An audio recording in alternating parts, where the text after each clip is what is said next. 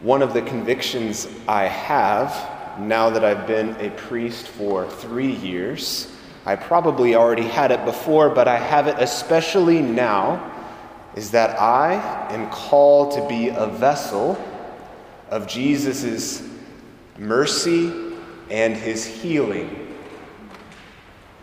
Jesus came to show us the merciful face of the Father, and he came to heal the consequences of sin and division. Now, the key when it comes to being a vessel of mercy and healing is that I have to first be the recipient of mercy and healing, and I need it. I have needed it, I currently need it, and I will always need more. I am a work in progress. I am a sinner in recovery. I am in the process of receiving more of the Lord's mercy, forgiveness, and his healing. In the last year, in a special way, the Lord has taken me to new depths in my own healing, and it has borne so much fruit for me.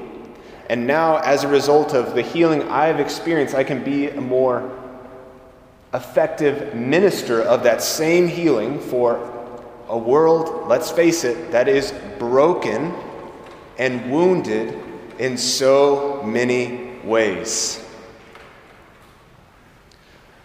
I'm becoming increasingly convinced of the fact that just as hurt people, so healed people heal people. Free people free people. Just as hurt people, so healed people heal people, and freed people free people. And so I would love for this parish to be full of people that are sinners in recovery with me, that are healed people that are bringing healing to other people, free people that are bringing freedom to others. It's been beautiful for me to be able to accompany and walk individuals and groups through this healing process. And one of the most key steps in this process, after the repentance of our own sins, and this is always the presupposition if someone is meeting with me, I say, when was the last time you went to confession? If it's been more than a month or two, I recommend that we do that first. That is the most important healing that can take place. Even in the midst of grave ailments and pressing situations, we think of the paralytic being let down in front of Jesus by the 4 friends. He looks at the man and he doesn't say, "Rise, take up your mat and walk" first. He sees a man in need of forgiveness, even though he didn't ask for it. And Jesus says, "Your sins are forgiven. But so that you might know that the Son of Man has the power to forgive sins, I say, rise, take up your mat and walk." The real miracle, the real healing is the forgiveness of our sins. As a side note, I would invite us to reflect upon all of the different passages you can think of in the Gospels. How many times was Jesus actually asked for forgiveness before he extended it? Can you think of a single time when Jesus was asked for forgiveness before he extended it? The vast majority of the times, perhaps every single time, he extended forgiveness before the person asked for it. This is the misconception that we have. Once they come to me on their knees and groveling, then I will extend forgiveness. No, it doesn't work that way. Jesus preemptively forgives us, and so we are invited to preemptively forgive in return. So after the repentance of our own sin, extending forgiveness is the most important thing that we can do to allow deeper healing to take place in our own hearts. And I have given this teaching who knows how many hundreds of times in the confessional, and so I just want to extend it to all of you as well. There are people that perhaps would even receive more physical healing, like the paralytic, if they weren't holding on to willfully a spirit of unforgiveness toward the people that have hurt them. There have been people I've prayed with, and we almost reach a tangible block. Of course, we can't see it, but it seems like something stops. And then that question comes up, if it hasn't already been brought up, is there anyone that you need to forgive? Are you harboring a grudge toward anyone? Let's go ahead and address that right now. And that seems almost inhumane. Well, Father, you can't make someone forgive. It's true, I can't make them forgive if they're not ready to forgive. But I'm not asking them to have a certain feeling about someone. We can't help our feelings.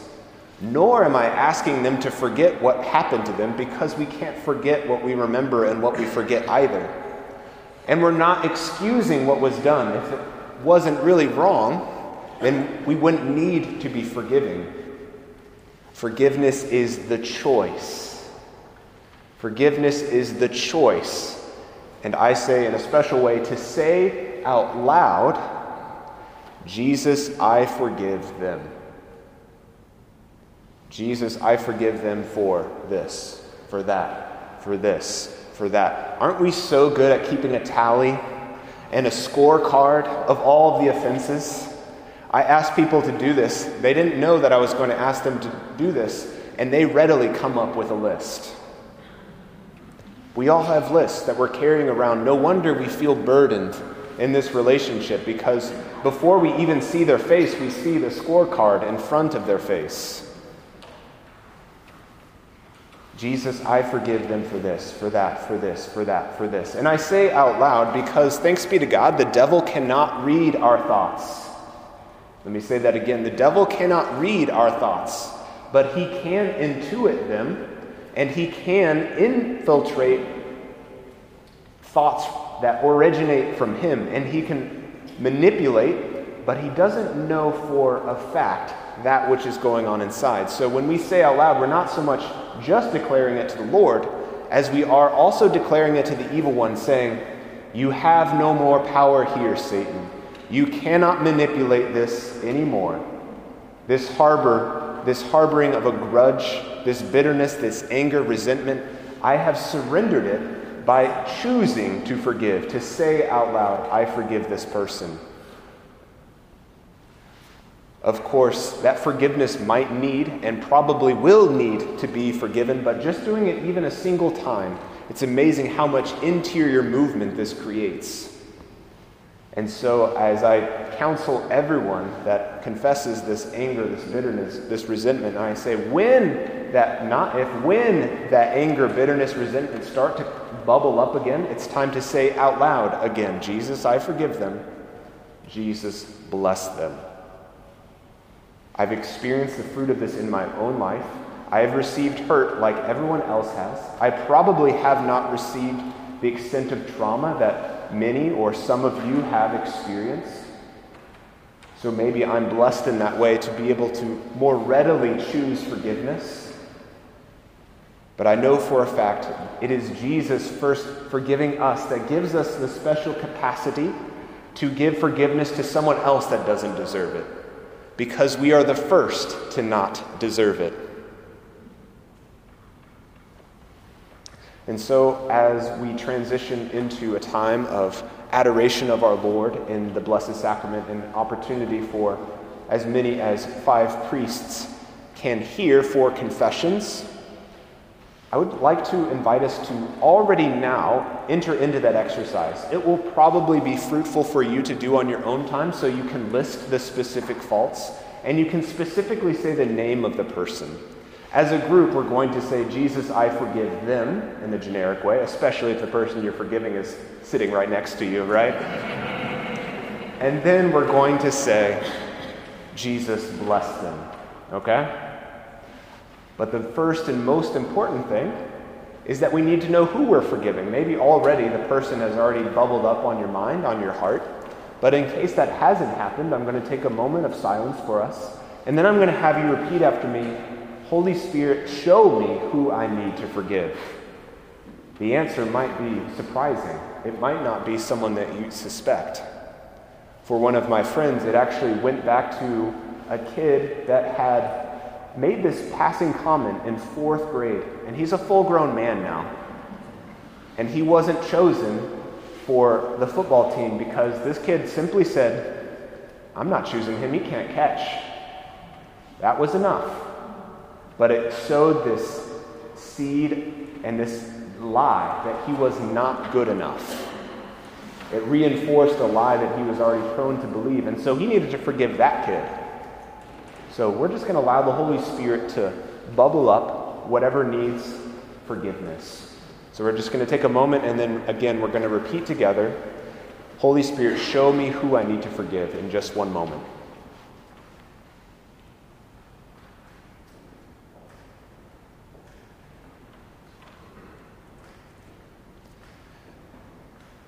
And repeat after me, Holy Spirit, show me who I need to forgive.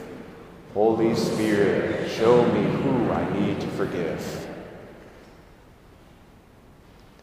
And let an image, a memory, a name come before your mind's eye.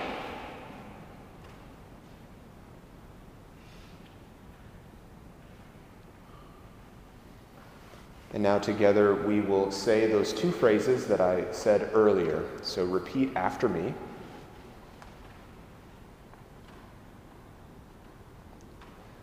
Jesus, I choose to forgive them. Jesus, I choose to forgive them. Jesus, bless them. Jesus, bless them. We'll let that sink in.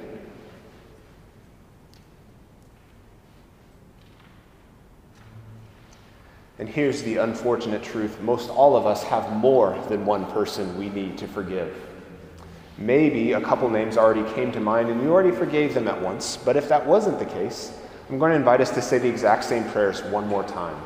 So asking the Holy Spirit and then extending forgiveness. So repeat after me. Holy Spirit, show me who I need to forgive. Holy Spirit, show me who I need to forgive. Let that name, that face, that memory come up.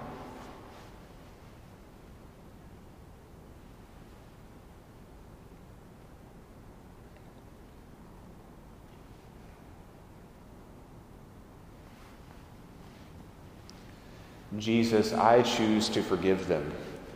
Jesus, I choose to forgive them.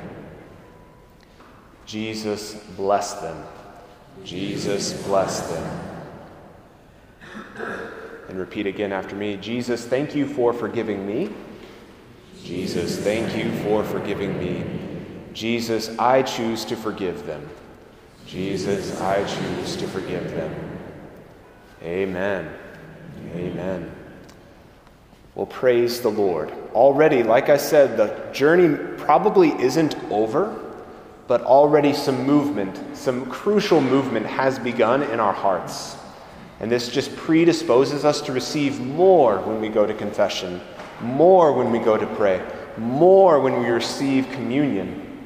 Because here's the truth. When we walk up to communion, as we so habitually do without even thinking about it, we have these walls in front of our heart, in front of our mind, the walls of our own sins and the walls of unforgiveness.